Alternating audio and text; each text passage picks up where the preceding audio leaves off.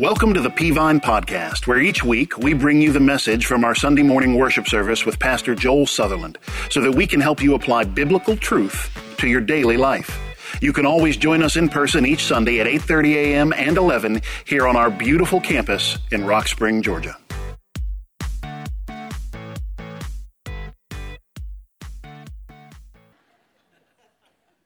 I've been doing a sermon series called Family 101, and I've been talking about not our God-defined roles, but I've been talking about basic relationship 101 type stuff that helps us, and we've looked at how to communicate, we've looked at our attitudes, we've looked at happiness in the home. 2 weeks ago, we looked at love in the home, 1 Corinthians 13.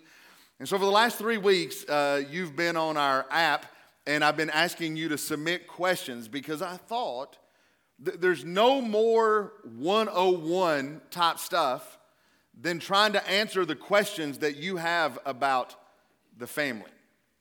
So today I want to talk about our Dad's Day Dozen, which is, I'm going to try to tackle 12 questions today. So I'm sitting, and I'm not sure how that's going to work, all right? We're going to try this, and I'm going to try to. Today is not so much a sermon, but today is a family talk. And we're going to talk about some fun subjects, some sensitive subjects that you've submitted over the last few weeks. The things that will help you have a better family. Because we all have this desire, we all have this fear. Let me say it that way. We all have this fear, right? As moms and dads, we're going to really mess things up. How many of you are afraid you're really going to mess it up, right? How many of you are like me, your kids are grown, you feel like you already messed it up, right? Sorry, KK, but I've apologized to my kids more than once for how I felt like my inadequacies of a parent really were. But we're all afraid we're going to be like this woman. This is one of the saddest stories. Throw that picture up. This is 80-year-old Kathleen Demlow who passed away, and she passed away on May 31st this year. And I read this article, and her obituary is kind of standard when it starts off. It states when she was born, who her parents were, the name of her husband, children. But it's a sentence 4 that takes an awkward, cringeworthy turn. And it says, she abandoned her children, Gina and Jay, who were then raised by her parents in Clements, Mr. and Mrs. Joseph Shunk. And so it states she was from Springfield, Minnesota. The ode was published in the Redwood Falls Gazette in Minnesota. And it's the final 2 sentences, which I don't think you can see in that photo, that are devastating. Let me read those to you. It says, she passed away on May 31st, 2018 in Springfield and will now face judgment. She will not be missed by Gina and Jay, and they understand that this world is a better place without her. Can you imagine being the funeral home director running over that obituary with the family? So could you say that one more time? Now, I put that up because it just happened. It's horrific, but deep down inside of all of us as family members, we're kind of hoping we don't mess it up that badly, right? We're kind of hoping that when we die, we haven't done that poorly in our family. So let's tackle some of the questions that you had that maybe will help us, our kids, not write that obituary about us, right, when they pass away. Now, let me give you a few ground rules before I start diving into questions. Number 1, know this: I do not have all the answers. Please do not look to me this morning as knowing everything there is to know about the family or that I got mine totally right. Listen, my youngest daughter's over here. We're going to meet my oldest daughter later this afternoon. They're as messed up as your kids are, right? Okay, sorry, I'm just joking. No, I'm just saying we made our mistakes too. Like, I love my 2 kids. I think my 2 kids hung the moon. I think they're absolutely fantastic, but we made our share of mistakes too. This is not me on the stage telling you how to do it. Look at me. I could write 100 books before I die. Not one of them will be on parenting. Not one. It's a tough thing to do. So number two, understand the best I can do is offer advice from the Bible. I'm trying today, to the best of my ability, to give biblical advice, not my opinion.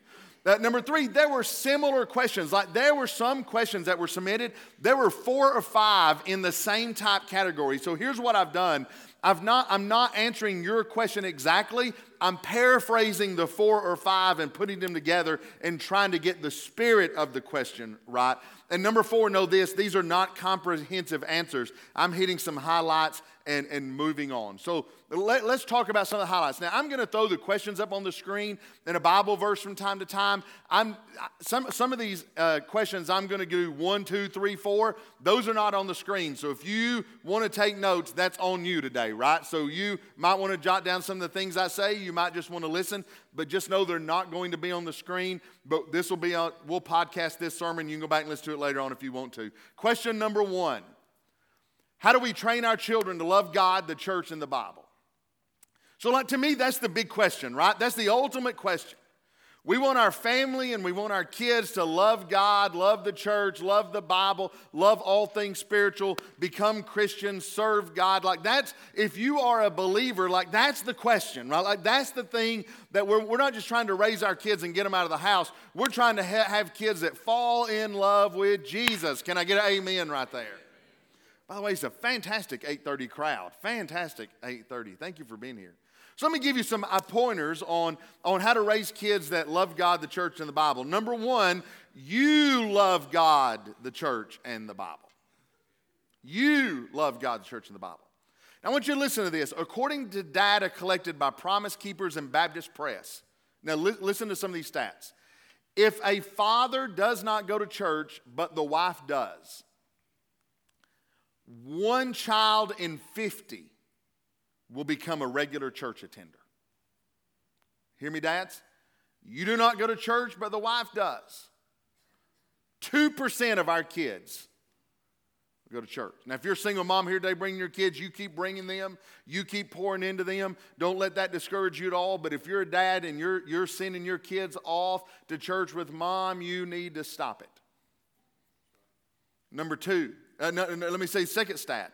If a father does go regularly, regardless of what the mother does, between 2/3 and 3/4 of their children will attend church as adults regularly.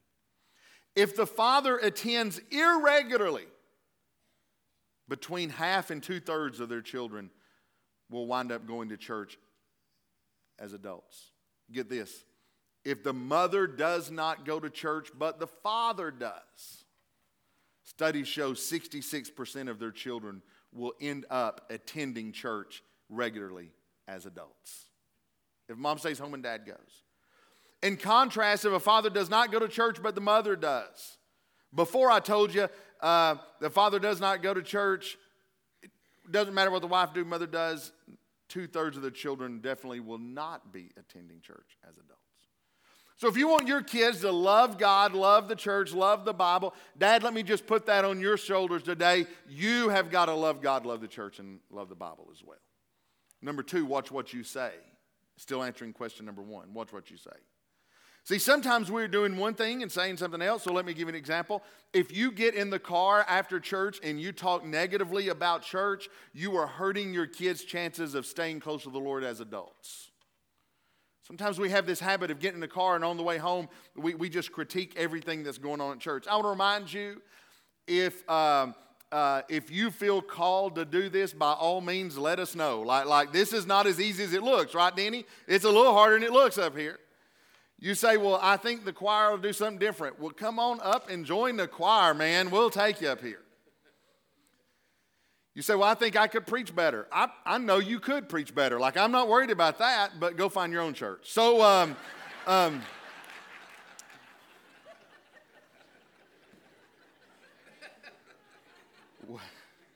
watch what you say. Watch what you say. Expressing a lack of faith in God, grumbling all the time, and complaining all leads that to children turning away from God. The third thing I want to say about that first question is avoid preaching all the time. I'm not saying avoid the preaching service. I'm saying you don't preach all the time. Kids normally don't get nagged into loving God.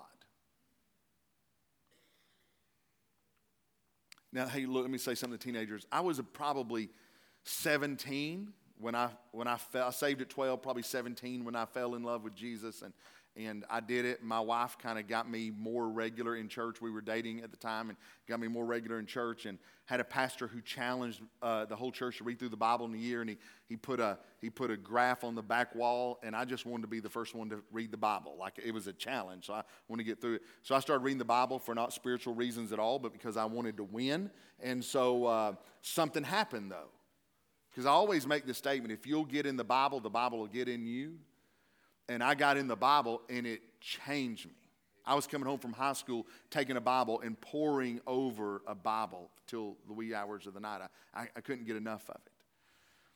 But you're never going to nag your kids into doing that. God's got to take hold somewhere. And look, don't worry about them if they're normal teenagers, right? They're going to be normal kids. But maybe you want to reward spirituality. My dad, when I was a kid, used to pay me for memorizing Bible verses and reading parts of the Bible. There may be a preacher that, or let your kids choose a preacher. They can podcast him and listen to the sermons on a podcast. Reward spirituality. Number 4 on question number 1, let your lips and your life match up. Hypocrisy always drives kids away. It's just a fact. If you're trying to get your kids to love the church and you come to church on Sundays, but you live like the world starting on Monday, your kids are going to pick up on that. They're going to think it's not real, and it's just not going to happen. And number 5, make the Christian life who you are, not what you do. Look at these Bible verses. Deuteronomy 6:6-9. Here's what God said: "And these words which I command you today shall be in your heart. You shall teach them diligently to your children. You shall talk of them when you sit in your house, when you walk by the way, when you lie down, when you rise up. You shall bind them as a sign on your hand. They shall be as frontlets between your eyes. You shall write them on the doorposts of your house and on your gates." Here's what God told to do. You immerse yourself into the Christian life. Christianity is not what you do on Sundays and then you forget it on Mondays. Going to church or being a Christian is not what you do. It's who you are. And you'll train your kids to love God, love the church, and love the Bible. Second question was this: how do we deal with homosexuality when it's my own child? I probably got a half a dozen of questions or more around this same line. Now, let me say this. I know that this is a sensitive and difficult subject, and listen to me carefully. Everybody look right this way. I do not have all the answers right here. Like, I didn't even want to deal with this subject in church, but it was asked so many times I felt like I needed to. So I'm going to give you the best advice I can do right here. Number 1, know this: the Bible is still true, and there is one design for sexuality and marriage according to God. Now get this. Anything that deviates from God's design is against God's standard. Now, here's what I mean by that. Don't just pick out one thing and major on that. It's all contrary to God's standard if it deviates from God's design. Just one example. If you go to Leviticus 18, in one chapter, there are at least 4 or 5 categories of sexual immorality that God outlines as wrong. Here they are. Incest, that's inappropriate relationship with a family member. Adultery, that's an inappropriate relationship when you're married, outside of marriage. That is, that by the way, this is one of the 10 commandments too. Fornication, which is sexual relationships with someone before you're married. That's condemned throughout the Bible, and 1 Corinthians really talks heavily about why you're messing up your Christian life by doing that. Homosexuality, which is a sexual relationship with a person of the same gender. And then bestiality, which is with animals. And I know you say preachers shouldn't talk about, I hate talking about that. It was actually some religions practiced that in Jesus' day, or in the Bible days in Deuteronomy. So here's what I'm saying. If we're gonna condemn one, we're gonna condemn them all. Right? One's just as wrong as the other. And 1 Corinthians tells us, and Jesus told us this everywhere in the Bible, that sex is reserved for a married man and woman, and that is God's only design. So before I dive into the subject, I want you to understand, we're not singling one thing out and saying, well, that's wrong. It's all wrong according to God's word. But how do you, specifically with that question, number 2, be full of grace and truth. Be full of grace and truth. That's what John 1:14 says, that Jesus came full of grace and truth. Now I realized in my own parenting that when my kids were little, I was all truth. That means I was all law. I was always on them. I was telling them what was right and what was wrong. I still got that in me. They'll joke with me. We'll get in the car. We're going to Braves game this afternoon. We'll get in the car after church, and I'll get 2 miles down the road, and I'll say, hey, I read a study this week that says you ought to do this. And my kids, they'll be like, time out. We don't want to hear it, but I was all truth. About 10 years ago, I added to my prayer life, God, I spent too much time being truth and not enough time being grace in their lives. And so now I pray for myself in my daily prayer list, Lord, help me show grace to my kids. It is a balance between the two that is appropriate, grace and truth. Here's what that means. Truth means you have to have hard conversations about biblical truth. You can't ignore it. Grace means you still love your child no matter what. Third thing I want to say is this. You've got to understand their situation. You may have a child or a family member that's been struggling with same-sex attractions for years. And that's not going to be dealt with overnight. And there are some reasons for that need to be dealt with. And number 4, the thing I want to say about that is invest in recovery resources, overcoming resources for you and your child. Because the tendency is for us to say, I need to get my child into some counseling, and you do too. I mean, just be honest, you do too. Look, I'm one of those guys, I think we probably all need a little bit of counseling. Marriage counseling is good for everybody. Family counseling is good for everybody if it's a Christian counselor. And you just need to, sometimes you're going to invest major resources for you and your child. Help them seek help where they can. And number 5, pray hard. Pray hard. Seek counsel and pray hard. Several of you asked, how do you deal with family members who bring their same-sex partner to events? Like maybe I don't want my kids around that. Well, hey, let me just say this. Number 1, communicate well, and it's all the same question. Communicate well with your kids and your family. Like go into that situation knowing what is going on, and then you just have to pray about it and make a choice all your own. I'm not one of those that says, well, you stay away from that because you may be the only gospel witness they have in their lives. But there is a measure you've got to protect your family. All right, that was question number 2. Question number 3 is probably the most serious one of all. My wife is an Alabama fan, and she has tainted our daughter to become one too. Will my wife be able to get into heaven? So, I'll be honest, I had to do a lot of digging and research on this one throughout the Bible. I just dug through this thing. Here's what I found is that she'll get into heaven, but her mansion will be a one-room shack on the south side with a G on the door when she gets there. Alabama fans. Now, if you're a Tennessee fan, I think flames are orange when you see them in the fire, and so I don't know. It's dangerous if you ask me. Please do not send me emails or write me letters, okay?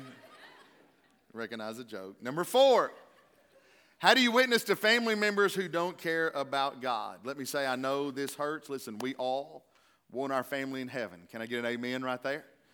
We want to go to heaven. And by the way, we had several questions. When I say a lot, several questions about recognizing family in heaven. I'm not going to deal with that, but the fact is we all want our family there, right? So let me say some things. Number 1, witnessing always means words. Sometimes you just need to lovingly share the gospel. Make an appointment with that mom or dad. Make an appointment with that child or grandchild. Buy them dinner. Go out to eat with them. Sit down somewhere and literally share the gospel. Draw 3 circles. Do ABC. Do the Roman road. I don't care. But literally tell them I love you and I want you to be in heaven with me. And share the gospel and ask them to make a decision right there. Someone said, and this gets quoted so many times, someone said, how does it go? Witness everywhere you go, and if necessary, use words. It's always necessary to use words. The gospel needs to be preached, is what the Bible says. But that does lead me to another thing I want to say is this. Let them see Christ in you. Throw that Bible verse up on the screen. Peter wrote this to wives in 1 Peter 3, 1 and 2. And he said, in the same way, you wives must accept the authority of your husbands. Then even if some refuse to obey the good news, your godly lives will speak to them without any words. They will be won over by observing your pure and reverent lives. So Peter told wives, hey, if you got saved and your husband did not get saved and you're trying to figure out how to deal with that, then here's what I want you to do. You share Christ with them. That they may not accept. Well, then you live a godly, you let them see the difference Jesus has made in your life. And they could be won by observing your pure and reverent life. And number 4, pray. You ought to have a daily time set aside at least once a week where you stop and pray for those family members to be saved. Number 5, how do we stop arguing so much as a family? I'm just going to hit this quickly because I dealt with this a lot in my communication sermon, and go back, you can listen to that. Let me give you 4 things here real quick. Number 1, have clear boundaries and standards. Here's what I mean by that.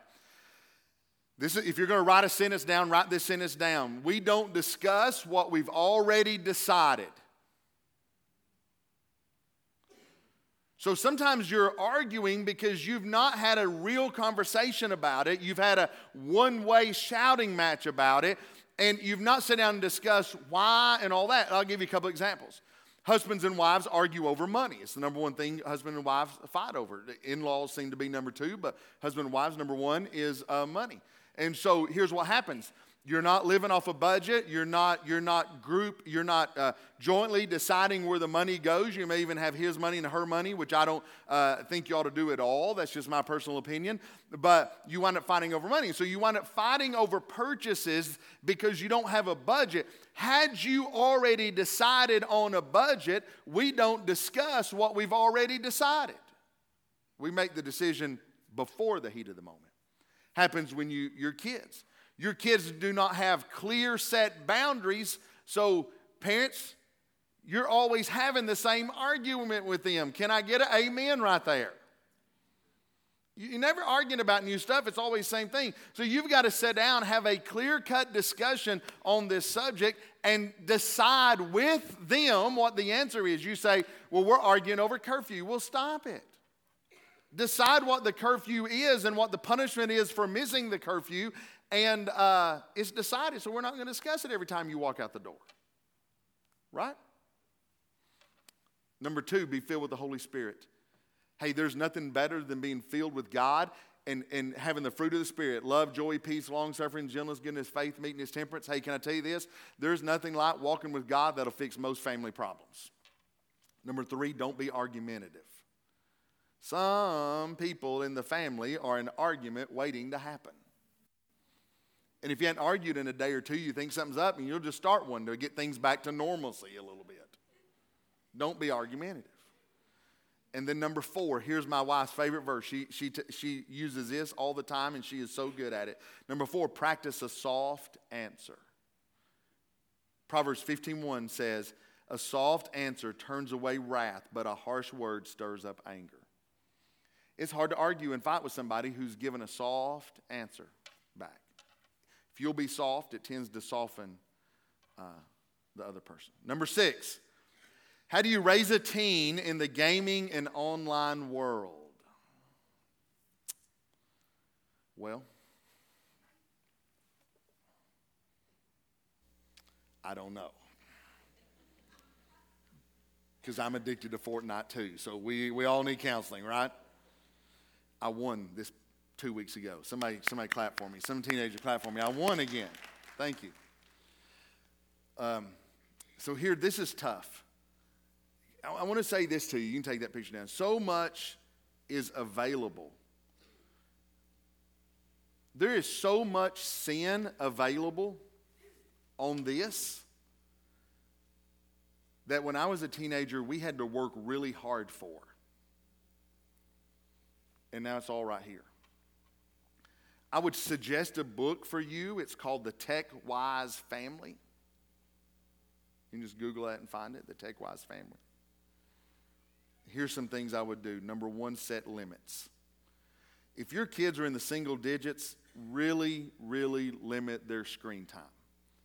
You're going to get them addicted to something that in their teen years they're going to have a hard time controlling. For your teenagers, have rules and don't let it be arbitrary. Let them earn screen time. Number two, you have every right to monitor your teenagers' online world. Teens, I'm saying that to you. Your parents have every right to monitor your online world. So does your husband and so does your wife if you're married. My wife knows my password. She's got everything. I've got hers. We're not keeping secrets. She's got accounts on. Everybody has a right to monitor everything. And number three, if your kids are little or whatever, get them out of the house. Like, go outside. Find something to do. You know, in the summertime, I know you can't really do this anymore. In the summertime, Sherry and I joke, our moms would send us outside. My mom would put a jug of Kool-Aid on the porch and lock the door behind me. So you just had to figure it out. 2 sticks, man, could go a long ways. I mean, I'd go in the woods and be Tarzan, and whatever. I got a BB gun. I got in trouble with that a little bit, but it was, you stay out there, Kool-Aid, you'll be fine. It'll warm up, but you'll be fine outside. Get your kids outside a little bit and find something else fun for them to do. Number 7, somebody asked me this. I love answering this. It's not a spiritual thing. What was our favorite thing to do as a family? Michaela's over here. I think she'd agree with these. I didn't run them by her. Number 1 is just talk. We love to talk.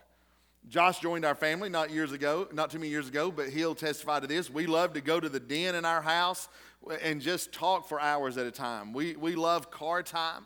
I know there's sometimes couples that have a hard time. I hear from you like, hey, preacher, we had a 6-hour drive, and an hour into it, we didn't have anything to say. We've never had that problem. We will talk each other's ears off until somebody says, shh, trying to take a nap.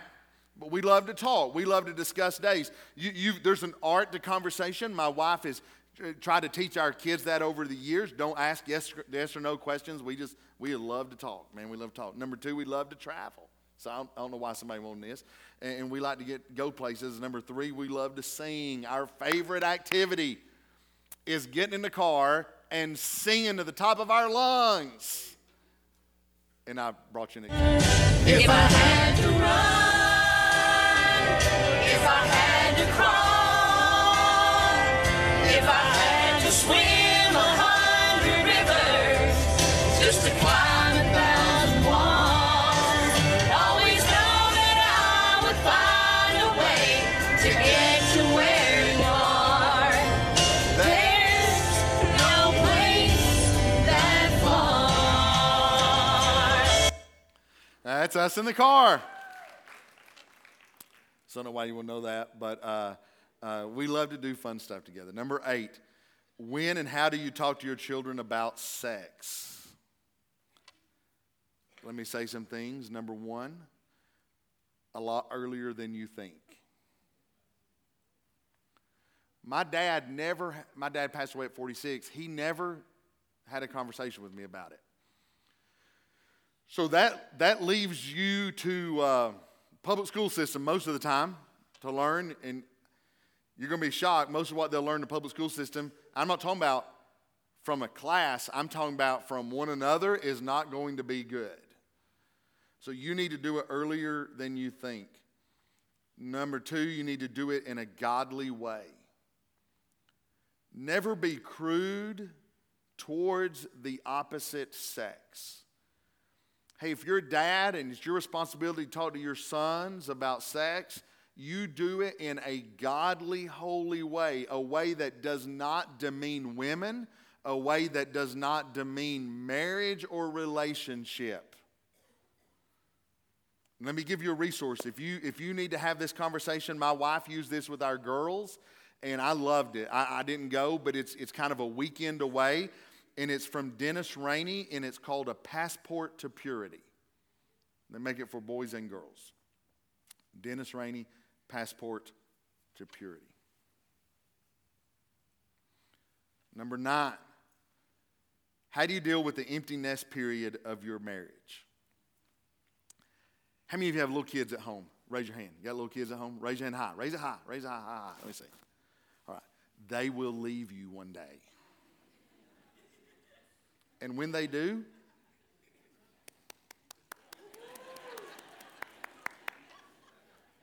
sorry, KK. I'm sorry you're having to hear this.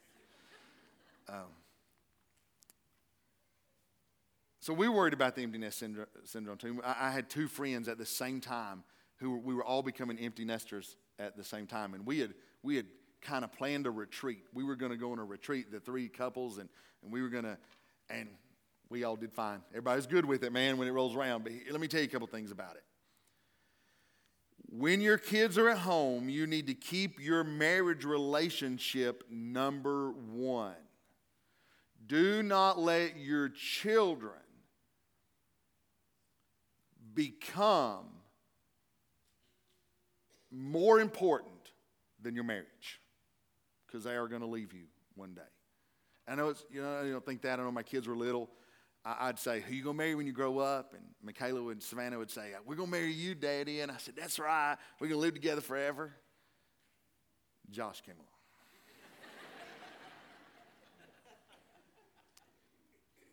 All of a sudden, she's in love with another man that's not named Daddy. That happens, boys and girls. So here's what you've got to do. If you got little kids at home, your relationship, Sherry and I, man, I have such a great wife. We didn't keep secrets from one another. My kids would say to Sherry, they would say, hey, I want to tell you something, but don't tell Dad. And she'd say, no, I'm going to tell Dad. About twice in 20 years, they'd say to me, I'm going to tell you something, and don't tell Mom. And I say, great, tell me, because I'm never in the know on anything. 2 girls at home, but you keep your relationship number 1. Final thing, if you're already an empty nester and you're struggling, here's what I tell you to do: start over. Start dating again. Just because you are married does not mean you are close. So many people wind up divorced when their kids leave home, and that should not be. If you were there, just start over. Number 10. I don't mean start over with somebody else. I mean start over in your relationship. Start dating again. Number 10, is it wrong to marry someone from a different religion? Hey, let me be very clear. There is a difference between a different denomination and different religions. So I wasn't sure where this was coming from. If you are a Baptist and you're married a Methodist, you're okay. Like, I mean, even that sometimes could be difficult, trying to decide where you're going to go to church and all that. We're not talking about different denominations where you believe them. Here's the main thing, that you believe the same about soteriology, which is the doctrine of salvation. Like you need to marry someone that you think soteriology, salvation, is the same, or that will be difficult. But now, when you talk about a different religion, that's totally different. When you're talking about as a Christian, should I date a Mormon or should I date no, you should not. You should avoid dating and marrying someone from a different religion. Let me show you a Bible verse. I didn't say it, God said it. 2 Corinthians 6:14. Do not be unequally yoked together with unbelievers. For what fellowship has righteousness with lawlessness, and what communion has light with darkness? Those are two different statements. What it means is, so here's what it's saying. You shouldn't marry an unbeliever, and you shouldn't marry someone who has a different religion altogether. Both of those are going to cause problems if you're a believer. It's like this: how will you raise your children? And I know oftentimes, especially girls, think, well, I'm going to marry him and convert him. Don't count on it. Wedding evangelism rarely works. He still probably has a mama somewhere who's going to fight back with you a little bit. And so it can cause problems, especially coming to a believer. So the Bible is very plain. You should not marry and date unbelievers. Of course, if you've already done it, you stay there and pray for your husband or wife to be saved. Number 11, I got to move quickly. What does the Bible say about divorce? The Bible is very plain that God intended for one man to be married to one woman for one lifetime. Look at these verses, Matthew 19, 5 and 6. For this reason, a man shall leave his father and mother and be joined to his wife, and the two shall become one flesh. So then they're no longer two, but one flesh. Therefore, what God has joined together, let no man separate. Those are the words of Jesus. Those are in the Gospels. There are two reasons given for divorce in the Bible that are scripturally allowed reasons for divorce. Number one is unrepentant adultery. Number two is unsaved spousal abandonment. What that means is one spouse gets saved, the other spouse refuses to get saved and abandons you because of your faith. In both those instances, the Bible says you're free to remarry. However, neither time is it commanded for you to get divorced. So let me just say this. Look this way. Not being able to get along is not a reason for a Christian marriage to dissolve. So two things. If you've been divorced and you've remarried, then stay in the marriage you're in and make it work. If you are married and never been divorced, remove the word divorce from your vocabulary. And here's what I tell people when I do pre-marriage counseling. You imagine divorce were illegal. If divorce were illegal, would you still walk down the aisle with that guy or that girl? Like once I married them, I have to stay with them for the rest of my life. You'd go to jail if you tried to divorce them. For some of you, jail probably looks pretty good, but hey, that's why, listen, teenagers, it's why it's so important who you marry. Now, let me say this, and I got to move quickly to get the last question. There is a myth out of Hollywood of the soulmate and the right person out there for me. Look this way. We've gotten from Hollywood that, there's this person out there for me. They're my soulmate. And that is destructive to our culture. Here's why. You are going to fight and argue, and you're going to go through a rough patch in your marriage. I don't care who you are. And if you're not careful, you start hearing statements like this. Well, preacher, I love him, but I'm not in love with him. I'm married too young. We shouldn't have got married. All sorts of things. And here's why I'm saying that. It'll cause you to chase after somebody else thinking you didn't marry the right person in the beginning. Now, I know that's hard to hear. Hang with me. That's not biblical. As a matter of fact, most of the marriages in the Bible were arranged by family. You didn't choose, oftentimes, who you married. So don't always be chasing after Mr. and Mrs. Right. You get married and you be Mr. or Mrs. Right. And things have a way of working out for the good.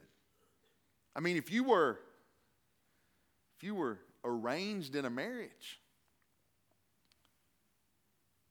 you threw back the veil and you were like, oh boy, it's not what I thought. You didn't get to call it off. But you dug in and said, I'll learn to love. Now, I'm not saying we ought to do that today. What I'm trying to tell you is, if you love them, you married them, you dig in and make it work. Don't be looking for somebody else. Number 12, and I'm finished. How do I get, guys, listen to this. It was asked multiple times. How do I get my husband to lead the home spiritually? Dads, I want you to hear that question. Josh, you can come get a song together. It's from probably many wives who desire for their husband to step up to the plate and be the godly man he needs to be. Listen to this Bible verse, 1 Corinthians 16:13. Watch, stand fast in the faith, Be bold like men and be strong. The King James Version says, quit you like men. It meant be strong in the faith. And men, on Father's Day, I want to leave you with this. No one's asking you to become a preacher, though if God's calling you, that's great. No one is asking you to be a super Christian. We're not asking you to go to China and be a missionary. Dads, listen to me carefully. Your wife's not looking for that.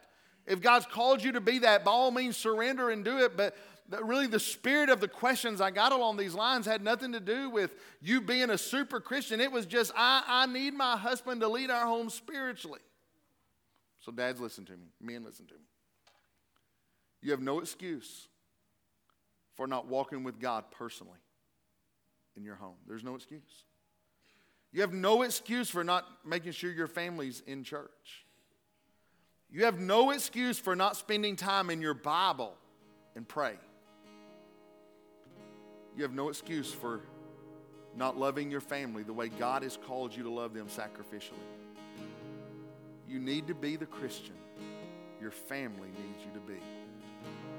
And you need to start today. Some of you say, well, I'm too busy. Well, then get less busy.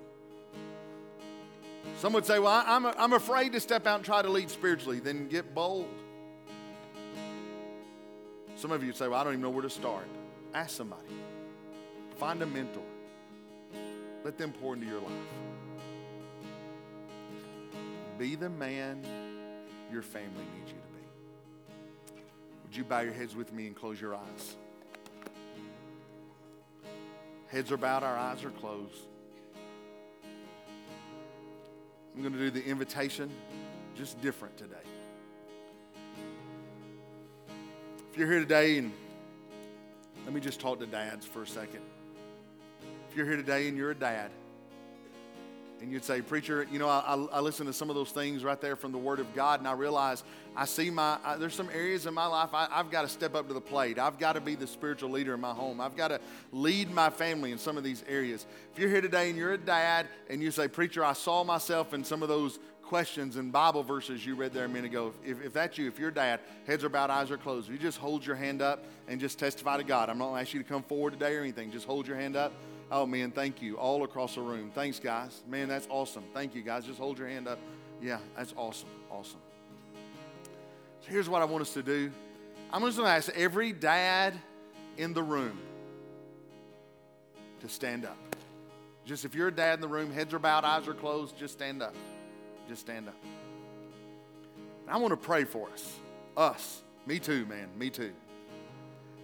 And if you're... Ladies, if you're kneeling, if others of you are sitting, you just stay seated. But if you know your husband or your dad or family members close to you, I want you to pray for them as well. Just you can remain seated. I want to pray for us men today. God would use us. Father, I thank you for these men that are standing here today.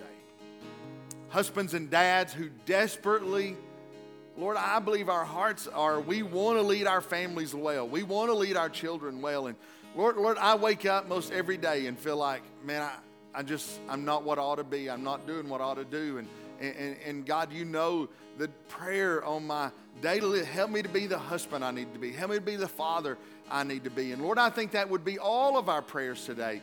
And God, we can do it with your help. So today, help us as men be strong like men, as the word said. Be bold in our faith to stand up, live for Jesus, and do what's right. And may we look back at Father's Day 2018 and remember that was the day that the Spirit of God changed who we were. I pray we go back and, Lord, we would be different and our families would even notice that difference. Hey, I'm going to ask everybody to stand if you would. I'm going to ask our staff to come forward. Josh is going to sing one verse. If you're here today... We hope that you've enjoyed the message this week, helping you to apply God's Word to your daily life. For more information about Peavine, be sure to check us out on Facebook, Instagram, and Twitter, and at our website, www.peavine.org. Thanks for listening.